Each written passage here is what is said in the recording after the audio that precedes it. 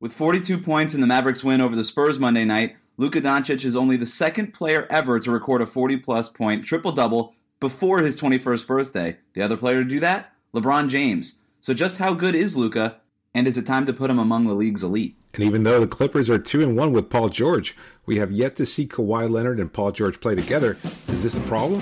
With Wes Goldberg, I'm David Ramil. It's Tuesday, November 19th, and this is Locked On NBA. You are Locked On the NBA, part of the Locked On Podcast Network. Hello and welcome to Locked On NBA, your daily NBA podcast. Kawhi Leonard's load management has put the full-strength Clippers on hold. Plus, the Warriors can't seem to win a game. But let's start in Dallas, where second-year sensation Luka Doncic put up 42 points, 12 assists, and 11 rebounds to lead the Mavericks to a 117-110 win over the Spurs. While the Mavs led from start to finish, the Spurs outscored them 31-24 in the fourth quarter. DeMar DeRozan scored 36 points to get the game to within 2 points with less than a minute to go. And then Doncic came down, drilled a three to ice the game, and cement one of the most impressive stat lines that we've seen since young LeBron. So, David, the Mavs are 8-5, and Luka is a top 5 scorer, averaging almost a triple-double. I think we have to start talking about him as a potential MVP candidate. Yeah, candidate seems about right. I'm not quite sure that he's a legitimate one in the sense that there are other players that are probably going to more consideration as far as the final award is considered. But he is probably one of the top 5 players in the league, and that certainly puts you in the MVP conversation anyway. What we're seeing from him as a young player, and I mean, maybe we have to start qualifying that, because I think part of the discussion regarding Luka is one that he's young, and especially when he puts to the stat line that he does tonight, being one of the youngest players to ever do it, along with LeBron James, it can't be removed altogether. But just taken apart from that, the fact that he's playing as well as he is, that he's putting up the kind of numbers that he is, he's definitely one of the best players in the league. And I think not many people were prepared to see that at this point in his career, regardless of his age. The fact that he's in his second year, he's already among the best players in the league, dominating offensively and doing so many different things for his team and helping them to win to a winning record, something that a lot of people didn't expect out of this Mavericks squad either. Yeah, I'm not ready to move on from this MVP conversation because the Mavericks are 8-5. If the playoffs were to start today, they'd be in it. And then granted, it's not even 15 games in the season yet. But, I mean, if you look at who we're talking about in the mix here, I mean, you've got James Harden leading a good Houston Rockets team doing James Harden things. You've got Giannis leading a good Milwaukee Bucks team doing Giannis things. None of that is news, right? We've seen James Harden, we've seen Giannis. I mean, those were your MVP candidates or favorites last season. But other than those two, I don't know that there's another. I mean, Bradley Beal's had a nice year for Washington because he's the only player scoring. So as far as raw numbers go, he's fourth in scoring. But, Damian Lillard, his team is struggling. Kyrie Irving, I don't think that he's necessarily got the sympathy of the media to be really considered an MVP candidate, even though his numbers are pretty strong. But we've seen him come out and have really strong starts of the season before. I really do think when you're looking, Kawhi keeps missing games. We're going to talk about that later on. I don't think he's really, and then maybe you look at the Lakers and we start talking about LeBron and Anthony Davis. I definitely think that they're in the mix, but they might end up splitting votes. I think Luka, if the Mavericks can get into the playoffs, I think Luka is absolutely an MVP candidate. He has to be. I mean, how many games do you think they have to win? Because we saw Russell Westbrook average a triple-double for a 50-win Thunder team, and he got the MVP, and maybe there's been some market correction after that, but I think Luka should be in consideration if the Mavericks win how many games? Well, I think they'd have to at least win a playoff spot. That's probably the biggest part right there. And in the Western Conference, it's hard to predict exactly how many games that will take in order to make it there. But you assume at least a 50-win season from them. And, Kristaps Porzingis isn't exactly at 100% either. He's struggling as he eases his way back into the lineup. They don't have a legitimate third player, although Dorian Finney-Smith had his career high on the same night that Luka Doncic had his career high, so no one's really talking about that, and probably nobody should. But the reality is that they're going to have to win an awful lot of games. But I also look at Doncic and his stats as impressive as they are, and I'm not dismissing that at all. The reality is he doesn't lead any kind of offensive category. He's not going to be the top scorer in the league. He's not going to be the top assist man. He's a solid rebounder, obviously. But it's also the fact that maybe his game is perceived as one-sided. He's not a really staunch defender, and neither is maybe Harden. At least that's the narrative about Harden for a long time.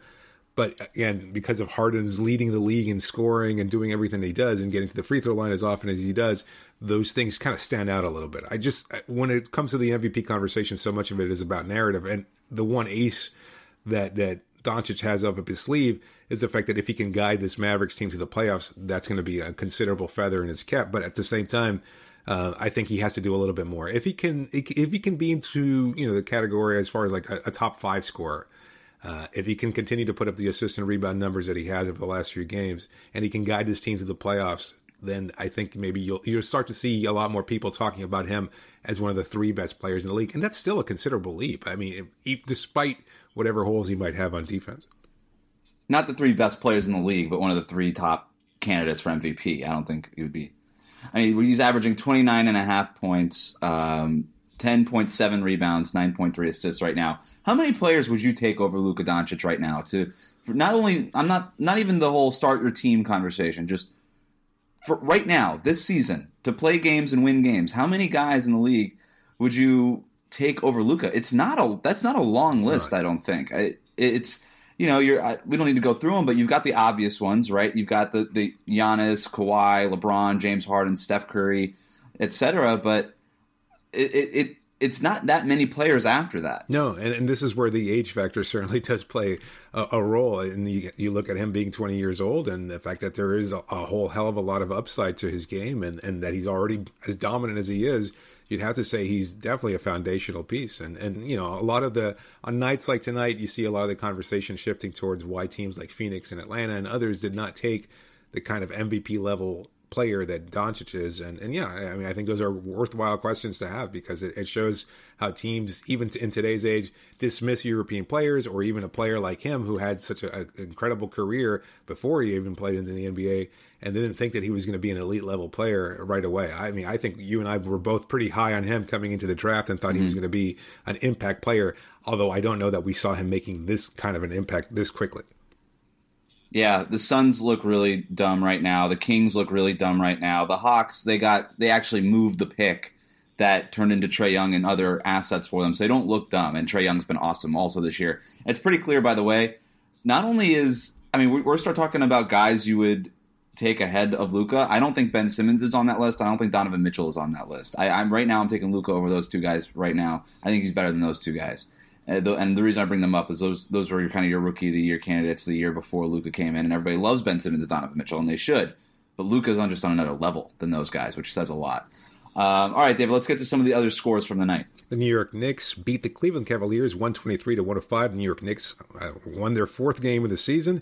The Indiana Pacers 115 over the Brooklyn Nets, who continue to struggle. Just 86 points for them on the night.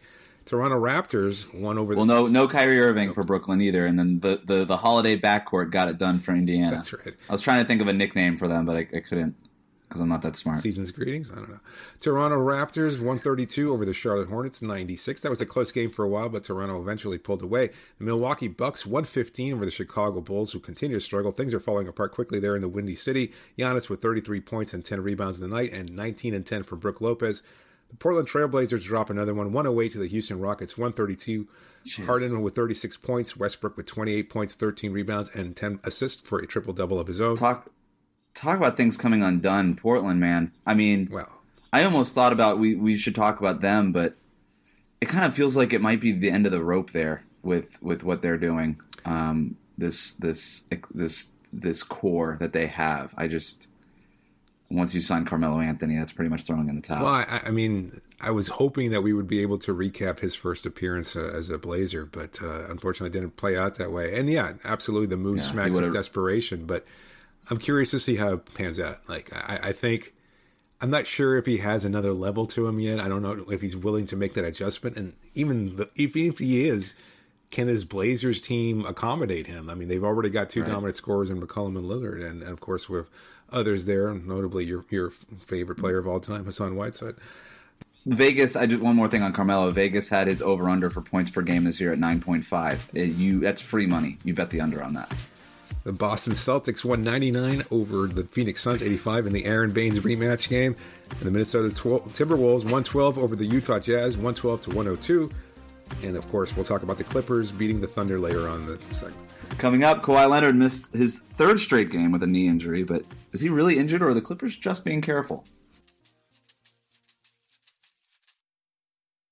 The Warriors have fallen from grace, and we'll discuss the latest out of San Francisco later on. But let's talk about everybody's favorite subject, load management. Kawhi didn't play in the Clippers game against the Thunder. They didn't need him, however. Paul George drained the go-ahead three-pointer with 25 seconds left in the game. He nailed the three just a few seconds after getting stripped by Chris Paul on the previous possession. Paul hit a pair of subsequent free throws to give the Thunder the lead in that game. And then, of course, Paul George called ball game there. It wasn't his best game since coming back from his shoulder surgery, but it's because of those kinds of shots that you trade, what the Clippers traded for to get Paul George, and yet we still haven't seen him play with Kawhi, who's now sat out 3 straight games nursing a left knee contusion, and he's missed now 6 of the Clippers' 15 games this season. With Paul George finally back, should there be some urgency to get Kawhi back and just to see those two on the court together, David? The NBA probably thinks so. I don't. I think we saw the template last year with Toronto, and to be honest with you, I don't have a problem with it at all. I mean, as much as I'd love to see Kawhi put up gaudy numbers and strengthen an MVP candidacy during the regular season, the reality is that he's got bigger fish to fry. The Clippers want to achieve something they've never been able to do before, which is win a title, and they've got a pretty good chance at it. And so I don't mind him sitting out games. I don't think he is legitimately hurt. I think he could play through those quote-unquote injuries that are keeping him out, and I think they're being cautious to manage his minutes, and rightfully so, because, again, it worked last year in Toronto. He was able to play consistently during the playoffs, which is when they need him most. They're viewing the bigger picture here, and so it absolutely makes sense. And even conversely, it gives Paul George an opportunity to kind of take over. He's been in the back seat for a while now in Oklahoma City for a couple seasons. Now with the Clippers, this is the perfect role for him as Robin to Kawhi's Batman. And I know a lot of people have talked about it, but Paul George for years has been dogged with the idea that he's supposed to be a team's leader, if not just statistically, but emotionally. And I don't know that he's qualified to be either of those things. This gives him a good opportunity to kind of work through the kinks as he comes back from injury. As you pointed out earlier, he was not sharp against the Oklahoma City Thunder on Monday night, but he was still able to come through in the clutch moments there and hit that big 3-point shot. And so he's going to have other opportunities over the course of the regular season, and I think their chemistry is going to be just fine because their styles of play are so complementary, and Kawhi can just dominate whenever it's necessary, and Paul George can play a secondary role there. He can be more of an off-ball cutter and shooter, and these are things where he can do particularly well because he still has elite level athleticism, and he's got pretty good shooting range, and he's still a great player. He can still be a top 10, 15 player, just doesn't have to be that every night, especially when you have Kawhi there. And in the playoffs, it's going to be great for the Clippers to have both of them capable of dominating at certain points during the game. 18 points on 7 of 14 shooting, 3 of 7 from three-point range. He had 7 rebounds and 4 assists. He did have 7 turnovers, which was bad. But other than the 7 turnovers, and especially that late one where he got stripped by Chris Paul, not a great game, but just kind of wasn't in the way. It wasn't like 18 points because he couldn't make a shot. He shot 50% from the field. He just wasn't taking a whole lot of shots. Again, only took 14 shots. You mentioned about Paul George being this. He might be the NBA's best Robin, right? I don't know that there's a player better suited to play that role than Paul George. He played that role arguably tonight because Montrezl Harrell scored 28 points on 20 shots, right? So Paul George he's done this before. I mean, he recognizes when somebody's going, and he's very happy to just sort of, you know what, Montrez, you've got it going tonight. You're on your way to 28 points. Nobody can stop you on the Clippers. Let me just keep feeding you, right? And Lou Williams, let me just let Lou Williams take the ball and feed Montrezl. Paul George didn't need the ball so much. He was very happy to play off to the side. And so that's what we saw tonight. I actually think that this is still better almost. This could be better for Paul George, getting to at least walk into this new Clippers team without having to maybe figure out the Kawhi Leonard balancing act, right? He can walk in, he can figure out all these new teammates and play whatever role this is as the alpha, I guess, right now, to his standards, the way he likes to do it. And he's largely done that. In his first game back, he scored 33 points in a loss to the Pelicans. In his second game back, he had 37 points. in a win against the Hawks. He went 10 of 17 from the field in both of those games. And then he had another efficient shooting night tonight. I mean, he's shooting over 50% since getting back from the shoulder injury. So I guess the shoulder's fine, right? Yeah. But it's good. I think it is. There's a version of this that's actually good for Paul George to just sort of get acclimated, get his feet wet, and then Kawhi Leonard comes back. And then, we start seeing these guys at full strength and really kind of see what the Clippers can be in a Western Conference that looks pretty good. I mean, right now the Clippers are 4th. They have the same record as the Mavericks at 8-5. The Lakers are 11-2. The Rockets are 11-3. Denver's, above them at 9-3. So maybe the Clippers can start making some headway at full strength. I still would have liked him to be a little bit more aggressive against the Thunder. I know the Thunder are pretty good defensively, and they certainly challenged him a lot, made him a little uncomfortable there. But for the most part, I know he was a little... Not necessarily passive, but he was, as you pointed out, trying to get other players engaged and get them going. And he did have 4 assists, so it wasn't like he was dominating as a playmaker either. But it just there were just moments there where he could have been a little bit more aggressive and willing to take his shot and not necessarily defer to guys like Harrell and Lou Williams. But in the end, he was right. I mean, at the end, he took the shot. I mean, even either him or after getting stripped by Chris Paul. After getting stripped by Chris Paul, I mean, he comes off that curl, he hits that shot, gets he seals the win with a rebound, and then gets fouled and goes to the line, hits one of his free throws, intentionally misses the second one to milk the rest of the the 0.3 seconds that were left off the clock. So, does he even as long as he's there for that moment, does he even need to be aggressive the whole game? I mean, I'm talking about when Kawhi's back. I'm talking about when Kawhi's back. No, I should say when Kawhi's back, because you'll have somebody else who takes up more of the scoring load there. It won't fall on Harrell, Williams, or others. But that's an interesting question though, because then it leads to the discussion, which I think is a natural one.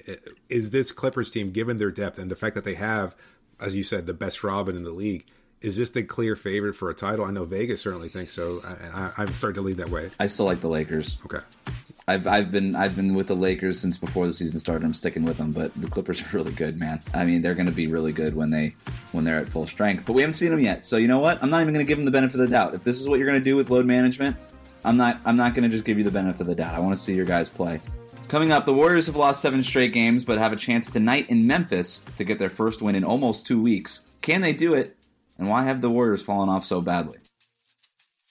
Use your basketball knowledge to prove you have what it takes at mybookie.ag, where they make it easy to play and even easier to get paid. Use promo code LOCKEDONNBA and MyBookie will match 50% of your first deposit. Listening on the go? If you can't visit MyBookie right now, you can find this and all other offers from Locked On sponsors at LockedOnPodcast.com/offers. Remember to listen to and subscribe to Locked On NBA on Apple Podcasts, Spotify, and Google Podcasts. If you're on iTunes, rate us, review us, say nice things about us. The Warriors enter tonight's game against the Grizzlies, losers of 7 straight games, dealing with injuries to half the roster. Draymond Green is playing point. Rookie second-round pick Eric Paschall is their go-to scorer. 2-way contract players are playing major rotation minutes. And while it may be in their best interest to tank this season, it turns out that they don't have to try very hard to lose games anyway. They have the worst record in the NBA. So, David, do you see them turning it around anytime soon, maybe even tonight in Memphis? I don't. I know you're probably, well, obviously you're a lot closer to the team than I am. You've got your finger on that pulse there. But, I mean, I don't know what to make of this team. I mean, obviously they've had so many injuries early on. They're going through this deeper roster of players that aren't particularly NBA players. And you're not sure what you're going to get out of them on a nightly basis. The fact that Draymond Green is really their only established NBA player. That they're still, they're waiting for D'Angelo Russell to return to action, and that could take some time. And of course, the Steph Curry thing hanging over everything over the season. I mean, what's the expectations for this team? Can they win a couple games here and there? Does it matter? I mean, what's the point? I think it's more about just getting everybody to play and keep things afloat. We've seen bad teams before. I mean, I remember that 11-30 start to the Miami Heat season where it was all about just kind of keeping everybody consistent. That was a big thing that Eric Spoelstra was preaching at the time, was making sure that there were no problems with that roster, that everybody stayed positive as best as possible. And I think Steve Kerr is cut out to do something similarly. I think he has a good idea of how to motivate players, how to get them focused on what they can do and not worry about wins and losses, because that's not the overarching goal of this season. And so Turning it around isn't, I think, the focus for this team so much as it is just playing hard, playing consistently, sticking to what drives this team, what defines them. And as long as they continue to get players healthy throughout the course of the season, maybe eventually they can compete for a lower seed in the playoffs. But even then, it doesn't really matter. It's just about just trying to stay positive, because a lot of things, we've seen so many teams struggle and then they fall apart and they start, the in-house fighting becomes apparent to everybody, and just this cloud hovering over a locker room. And I don't think that's the case for the Warriors. Obviously, you'd be able to speak to that much more than I would, but are they staying positive despite the losing and injuries that have continued to mount on? Well, that's why I brought up the question. I mean, yeah, largely, yes, they're staying positive. I think one of the key things, the reasons why this locker room isn't, pulling apart at the seams is because they'll never tell you this, but there's a built-in excuse. I mean, they don't have any of their players. Like, they're all injured. Other than Draymond Green, they're all injured. And you look at the guys up and down the roster who are playing, you've got, rookies like Pascal and two-way guys like Kai Bowman, who should have been spending his season in Santa Cruz, and yet he's, playing back. He's the primary backup point guard for this team. You've got guys who otherwise shouldn't be playing in NBA games, and yet here they are playing in NBA games. They're just happy to be here, right? I mean, this is... They're getting an opportunity to showcase themselves at the literally the highest level, and maybe establish a career and build something. We've seen this happen a lot, and I think you've seen teams that just get out and struggle for no particular reason, or maybe a reason you can't really put your finger on. That's not the situation here. There's a very obvious reason why this team is not good, and it's because all their players are hurt. So yeah, it's been largely positive. I will say this: they need to get a win, though. I mean, you can't to go 2 weeks without a win. It does. There is tension there. There is definitely tension there of just, you got to get one, right? Like, you just got to get one to just, at some point you just need progress on paper. It's nice to say, like, oh, everybody, like, the rookies are learning, they're getting better, defense is improving, the net rating isn't as bad as it used to be, blah, blah, blah. But at some point you need progress on paper. You need to see some proof that things are getting better. And right now, or for at least 7 games in a row now, they haven't gotten that proof. And the Grizzlies at 5-8 and led by Ja Morant. I mean, that's maybe it shouldn't have been as tough a challenge as it is, but the reality is it's going to be difficult for the Warriors to pull away a victory there. What are your feelings as far as that matchup is concerned?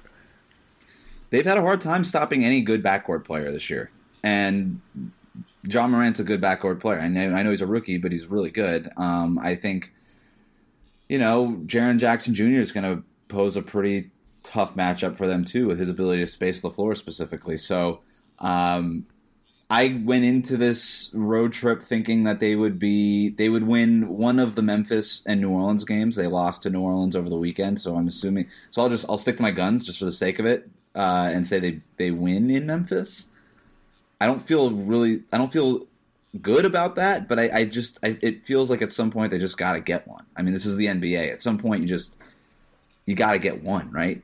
I mean, they have the longest losing streak of the season. It's not even close. Yeah, it's not fun, I can imagine. I mean, again, you brought up a lot of good points there, that for the younger players and the guys that are, hovering between the G League and the NBA, it's a good opportunity for them to kind of prove themselves. How many of them do you even recognize? Like, just from, like, you turn on a Warriors game and is it just, who are these guys? Until let's see, Friday's game against the Boston Celtics. I don't think I knew what Eric Pascal looked like. I kept seeing you talk about him via Twitter, that you're transcribing way too much Eric Pascal quotes, and I was like, that's great. I have no idea who the hell that guy is. I couldn't have picked him out of the lineup. Kai Bowman, I didn't think every day I'd be talking about Eric Pascal. But Kai Bowman, yeah. Aside from that, no. I mean, I know what Willie Cauley-Stein looks like. Who am I missing? I know there's a pretty deep cadre of players there that I haven't known on a first name basis. Yeah. Anybody else that? No, I not really. I didn't think so. I don't feel too ignorant then, because I feel like Glenn Robinson has started every game for them after not being in the rotation in Detroit. So that's great. Good for him. He's their rock. All right. How many of these You're my rock, David. I mean, how many of these players can stick around next season? Do you know? That's the question. I think all of them could legitimately be in the NBA. I think Kai Bowman's an NBA player. I don't think he's a starter. I don't think he's your second point guard, but I think he could be your 14th or 15th guy who just plays hard. That's nice. Like, he can play defense. He can make shots like that. He could dribble in a straight line. That's good. But I I think all of them could eventually be in the NBA. I just don't know that they're going to be with the Warriors going forward. But that's kind of what the Warriors are doing right now. They're just saying, okay, how do these pieces fit? Who do we see being a part of a healthy Warriors team with Steph, Clay, and Draymond? Who can fit in with those guys? And you go from there, right? Like this is a gap year. It's a rebuilding year. It's a quote unquote tank year. It's an information gathering year too. For David Ramil, I'm Wes Goldberg, and this has been Locked On NBA.